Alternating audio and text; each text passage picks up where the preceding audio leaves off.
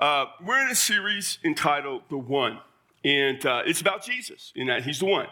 And this series is based on the idea and the understanding that the Old Testament promises something. I tell you this all the time. I say this constantly. The Old Testament makes a promise, and the New Testament keeps it. It fulfills that promise, and it deals with Jesus. And when you come to the Gospel of Matthew, Matthew tells about the birth of Jesus. So does Luke. Those two guys tell the birth of Jesus, Matthew and Luke. And so you come to Matthew telling about the birth of Jesus, and he wrote probably around 60 AD, give or take a year or two. And Matthew, when he wrote, Christianity was moving to a place where it was becoming more and more Gentile. There were Jewish Christians for sure, but the Jews as a people, as a group, had rejected Jesus. And so that number was decreasing from a percentage standpoint, and just more and more it was becoming Gentile. And Matthew was concerned. He wanted to be sure that his people understood, and that as they rejected Jesus, they were rejecting the only one. And so he in his gospel goes to great lengths to show that all they had looked for in a Messiah, all they had ever wanted in a Messiah, all they ever hoped for in a Messiah, Jesus was the one. And so as I have kind of shared with you in this series, the main theme that I wanted to get across in this series is that in Jesus, God kept his promise. He is the one. Jesus is the one that fulfills everything. So as we've seen, so far in Matthew chapter 1, and we're going to finish up chapter 1 today, and tomorrow, next Sunday we'll be in Matthew chapter 2. What we have seen is that Jesus is the one who is the one. He looked at the genealogy of Jesus. He's the one that fulfills the expectations of the Messiah. We saw last week that he is the one who saves. We were in Matthew 18, chapter 1, verse 18 through 21. And today we're going to be in Matthew chapter 1, verses 23 through 25 to see that Jesus is the one who is God.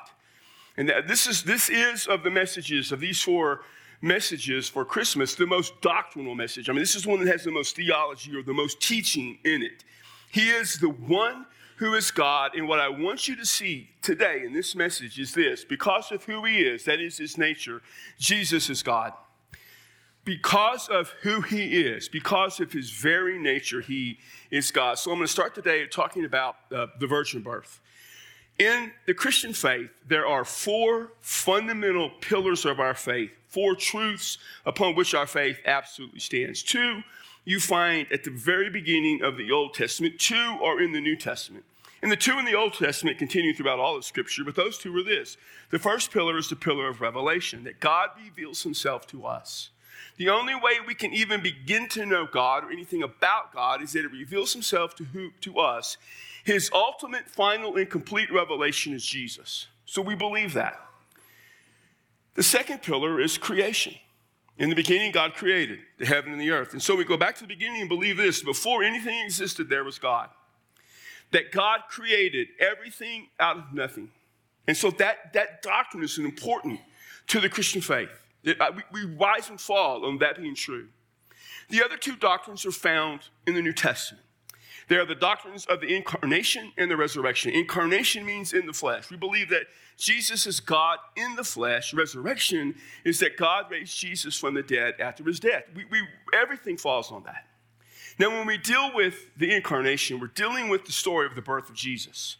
And we're dealing with, in the virgin birth, not so much his birth, but his conception. We call it the virgin birth, and that's what we'll always call it. But really, we're dealing with the actual conception of Jesus.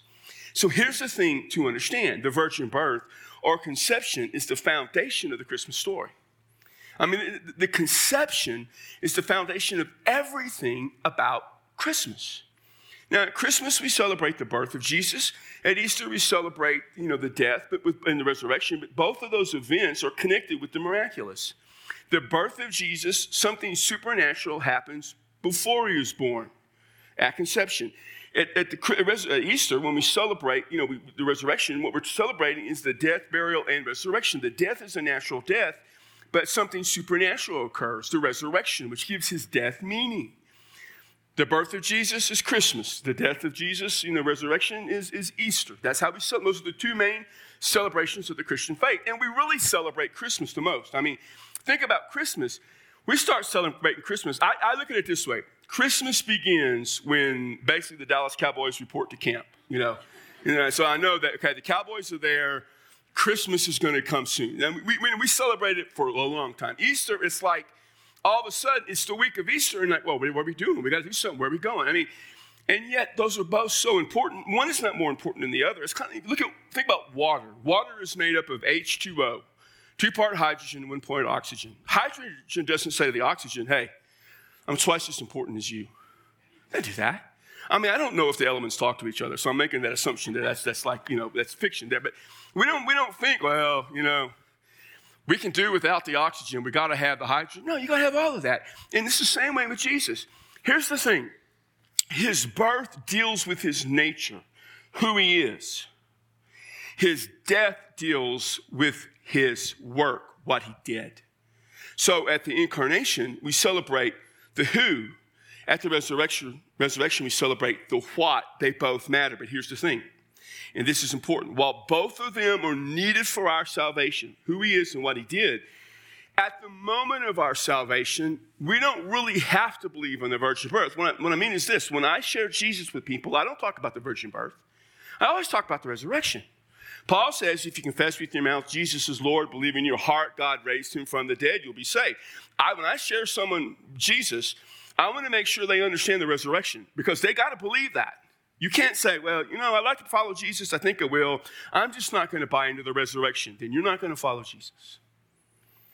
But once you become a believer, once you become a follower, you need to believe in the virgin birth. I'll go so far as to say you have to believe in the virgin birth. It is fundamental to your salvation. You cannot deny it. All the early creeds of the faith acknowledged it.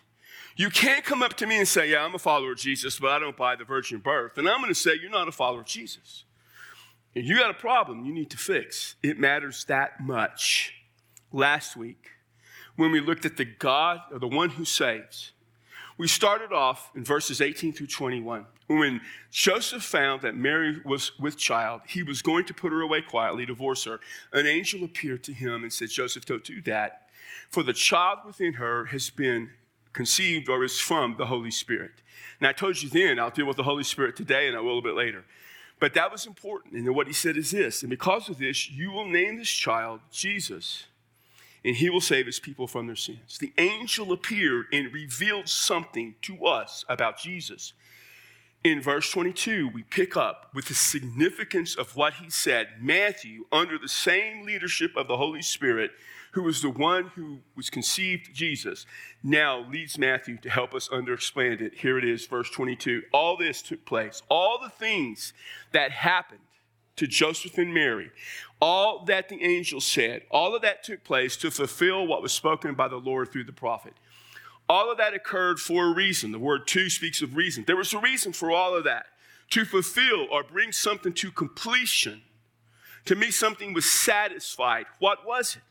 Something a prophet had said centuries before, under the Lord's guidance.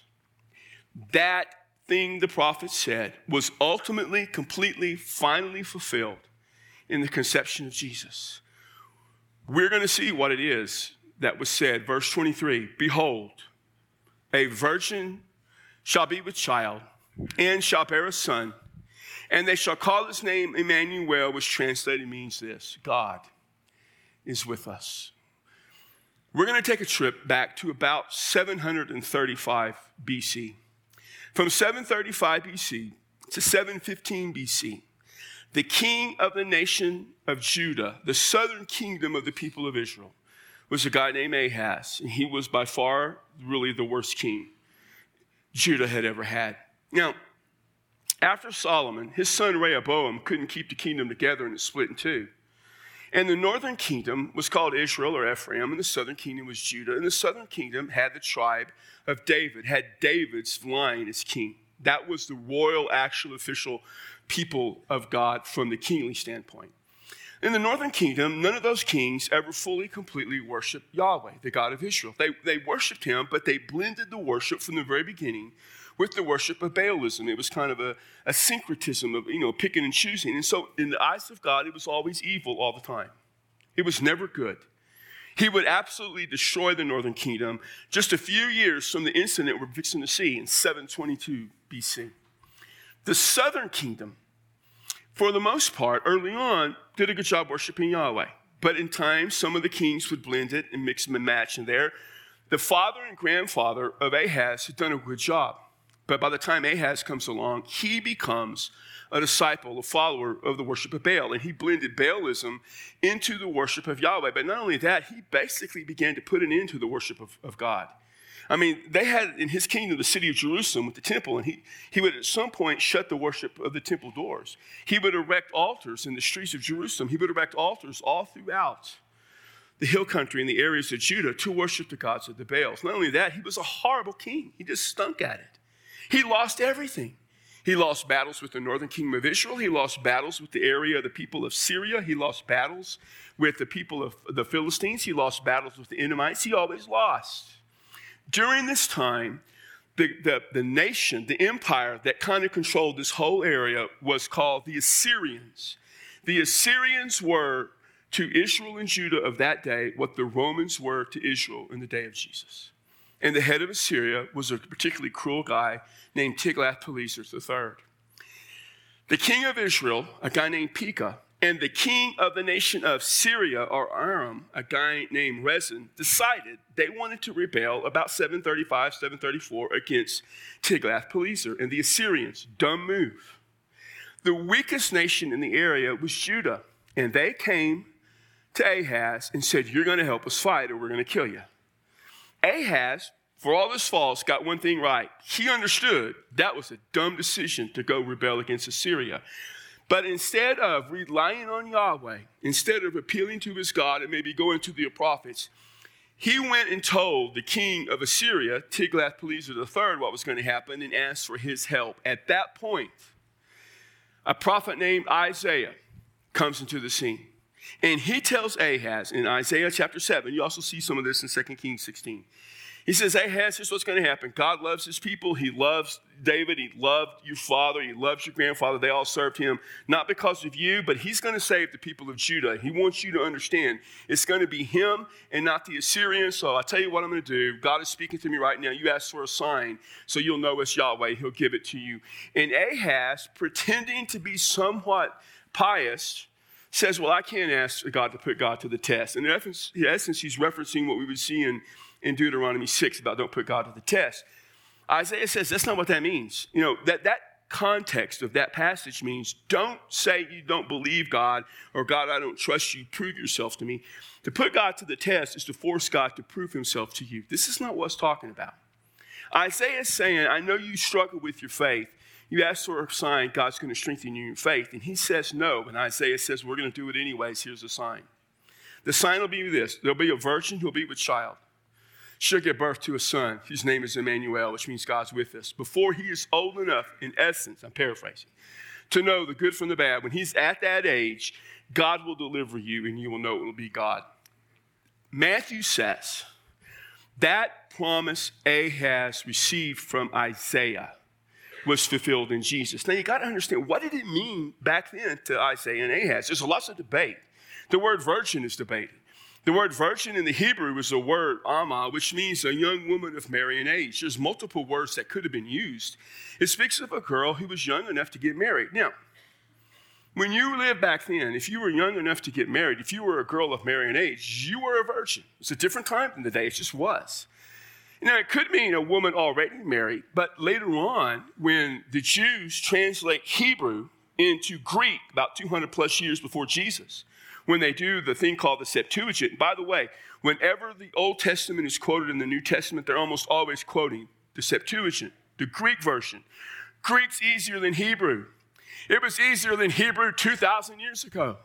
It's still easier than Hebrew. So they would quote from that. That's what they used. And in the Greek version, the Septuagint, the word used, Parthenos, is virgin. So they understood it as virgin.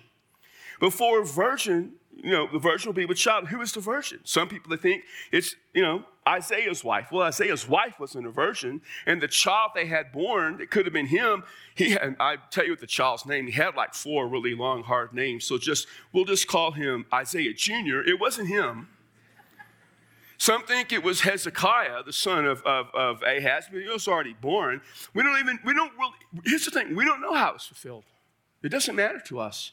Most likely, I think it means something like this. In the time it takes a virgin to get married, conceive, have the child, and the child to be old enough to be weaned, then this will all be over. And by the way, by 732, within just a few years of this happening, that's exactly what happened. Pekah was dead, Rezin was dead, and God delivered his people. He used the Assyrians, but he delivered. The real thing is, what does it mean in the day of Jesus? You need to understand that in the Old Testament, we say it promises something, and the New Testament brings it to fruition, fulfills it. It doesn't mean there was never a fulfillment in the Old Testament.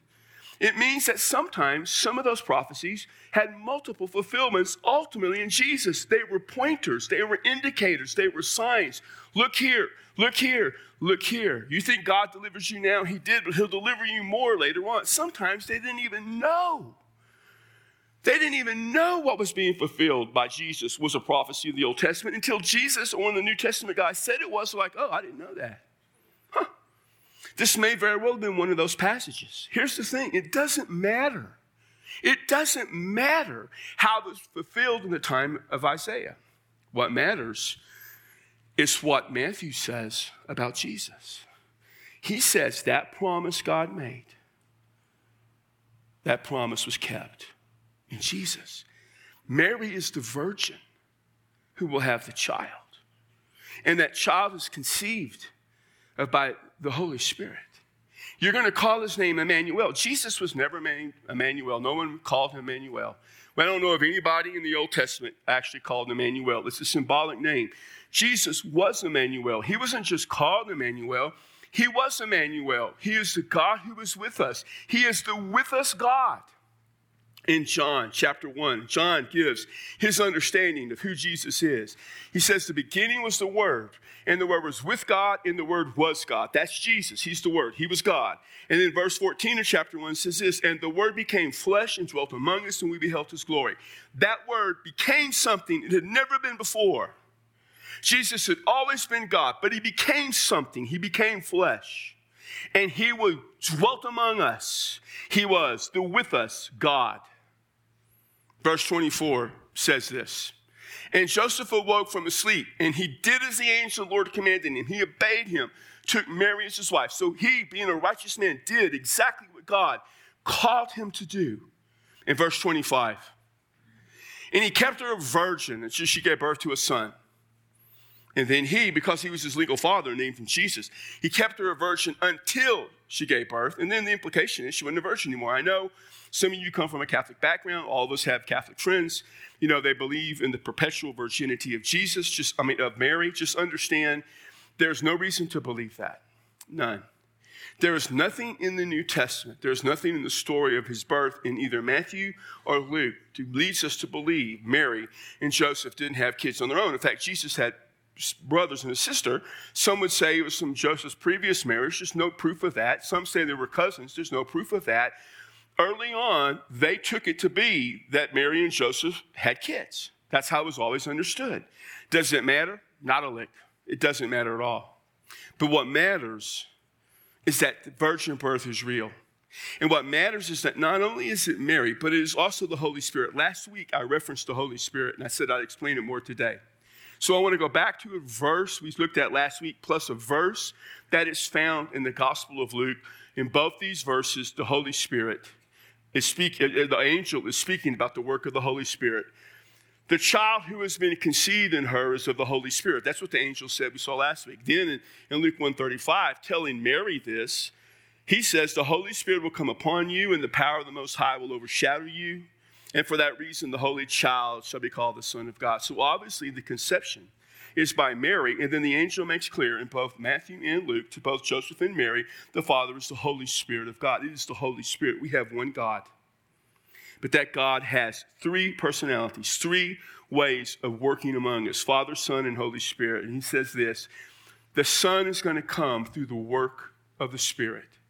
And so you have then an important understanding that Jesus is fully God and he's fully man. He's not half and half. He's not 50% God, 50% man. You know, if you look around, we see children, our church all the time. We love the kids. We look at a new baby, and you'll say things, like he has his mother's eyes. He has his dad's, balding head or whatever. And then when the child grows, we really see it because parents try to, blame. The woman says, "Oh man, look at him. The kid has your stubbornness and your mule-headedness." And he says, "Look, your kid has your tendency to spend all the money, for no reason." I mean, you just go back and forth, But it's not that the kid has two different anything. It's just one kid, one nature. Here's Jesus. He's not half and half. He's one. But in being one, he's fully God, fully man. He's fully all of that. So that, understand this, the virgin birth of Jesus guarantees us that our Savior is both God and man. It guarantees that. He is therefore qualified to save us. From the virgin birth, I want to talk to you about things that matter. In 1992, at the age of 31, I went to become the pastor of First Baptist Church in Laredo, Texas. I had been in ministry since 1980. I've been in ministry 12 years. I had pastored for a small part of that, but for most of it, I had been either a youth minister or an associate pastor. And I went in, throughout my entire time in ministry, my convention, the Southern Baptist Convention I was a part of, had been in a battle, back and forth fighting. And in the early 90s, it came to a head, and the Baptist Convention did what Baptists always do, we split. And the split was a convention called the Cooperative Baptist Fellowship. Many of the people who started the Cooperative Baptist Fellowship were people I greatly admired and respected. And one of them became the leader of that convention. Early in my time in Laredo, they had a meeting at Trinity Baptist Church in San Antonio, Texas. Trinity Baptist Church was pastored by Buckner Fanning. Phenomenal pastor, great preacher, evangelist, and just a wonderful guy. I went to learn what this whole new group was about. I don't remember a single thing that was said, except one. When this person I respected deeply was asked, "What do you believe about the virgin birth?" Because we heard that not everyone believes the virgin birth. His reply was this: "I absolutely believe in the virgin birth of Jesus. I do. But I don't think it's necessary for people to believe it. God could have done it some other way." And God could have done it some other way? What? Why would you say that? And at that moment, I realized this was not for me. Because here's what I know, and it kind of raised this question or this idea in my mind. Who gets to determine who God is, what God does? Who makes that decision? Because I always thought it was God. And now here we're saying that one of the most important things you can talk about, the very nature of Jesus, that he's fully God, fully man, that God could have guaranteed that some other way. Are you kidding me? This is not something minor.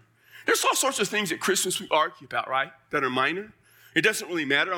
One of the things I see now is people argue about is it really a Christmas movie? Die Hard, is it a Christmas movie? Is Die Hard a Christmas movie? And of course it's a Christmas movie. It happens at Christmas. It's a Christmas party. There's Santa Claus. It's a Christmas movie. You have to be completely ignorant to think it's not. But you know what? It didn't have to occur at Christmas. It could have occurred at 4th of July. It'd be a 4th of July movie. It could occur on Mother's Day. It'd be a great Mother's Day movie. I mean, what do you want? We're not talking about, did Jesus go from Judah to Jerusalem through Samaria, or did he cross to Jordan? Because that really doesn't matter. When exactly in his ministry did Jesus give us the Sermon on the Mount? Was it just one time, or did he do it a bunch of times? It doesn't matter. But when it comes to the nature of Jesus, it matters. It matters. And from this, the virgin birth, we know that he is the one who is the one. And we know three other things that I want to share with you. He is the one who saves. Because he is God in the flesh, he is the one who saves. We saw this last week. We need someone to save us from our sin. That is our problem. It's sin. We can't do it. When he died on the cross, he died as a human, which means he died in our place and on our behalf. Flesh and blood needs to die for our sins. But when he died on the cross, he took our sins upon him, and no human can take another person's sins upon them. I can't take your sins, and you can't take my sins. Only God can take someone's sins upon them and forgive them. He had to be God in the flesh. He had to be the one who saves. Not only is he the one who saves, he is the one who was with us. He is the with us God. Now, I recognize that before Jesus left, in John 14 through 16, he said, I'm going to leave, and there's another who's going to come, and that another is the Holy Spirit. In Acts chapter 1, he said the Holy Spirit is coming. In Acts 2, the Holy Spirit came. Jesus is the second person of the Trinity, is not the one with us. But there is but one God, and in that one God, the Holy Spirit is the one with us. But we say that is Jesus with us through his Spirit. So he is always with you. When you are struggling in life, he is with you. When you are lonely in life, he is with you. When your life is hurting, he is with you. When your family comes apart, he is with you. And when you don't know who he is and you've never trusted him to save you, at the moment you need to give your life to Jesus, he is with you. He is the with you God all the time. And he is therefore also the one we worship. We're going to see this next week with the Magi, the wise men. But he is the one we worship. The word worship means to fall before, proskuneo. There's multiple words for worship, but the most basic one, proskuneo, means to lie and fall before. And it is to recognize when you do that the one you fall before is the one who is greater than you. It is the one you serve. It is the one who you give your life to. He is the one you worship. And the reason he is the God who saves, and the God who is with us, and the God we can worship, is because he is the one who absolutely is God. And the virgin birth guarantees that. So we worship, trust, and follow Jesus because he is God, God in the flesh, because he is the one. He is the only one. He is he.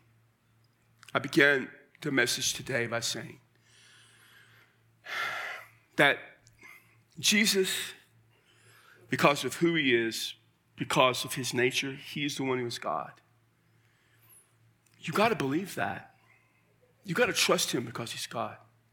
Listen, the virgin birth matters. And now that I've shared with you the truth of the virgin birth, you need to believe it. You can't say, I don't think I believe that. Then, you might as well not believe the resurrection either because you're in trouble.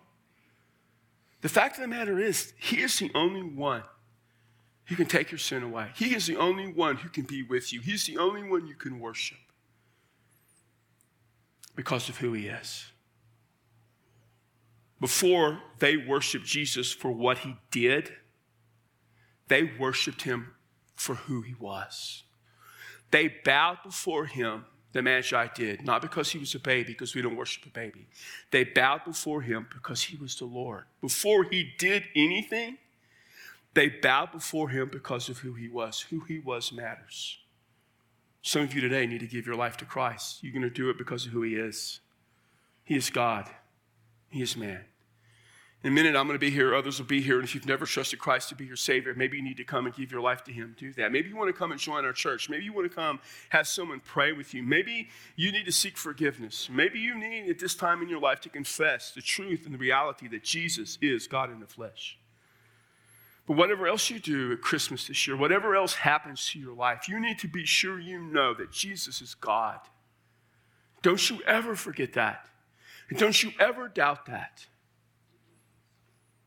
And when you walk away from here today, be sure you follow, trust, serve, worship the one who is God. And Father, as we come before you and celebrate the birth of Jesus, we celebrate the one who became God as flesh. He was always God, but he was never flesh. So he became something he never was before. He became God in the flesh. And we worship the eternal God. We praise the eternal Savior because of what he did in that moment at Christmas.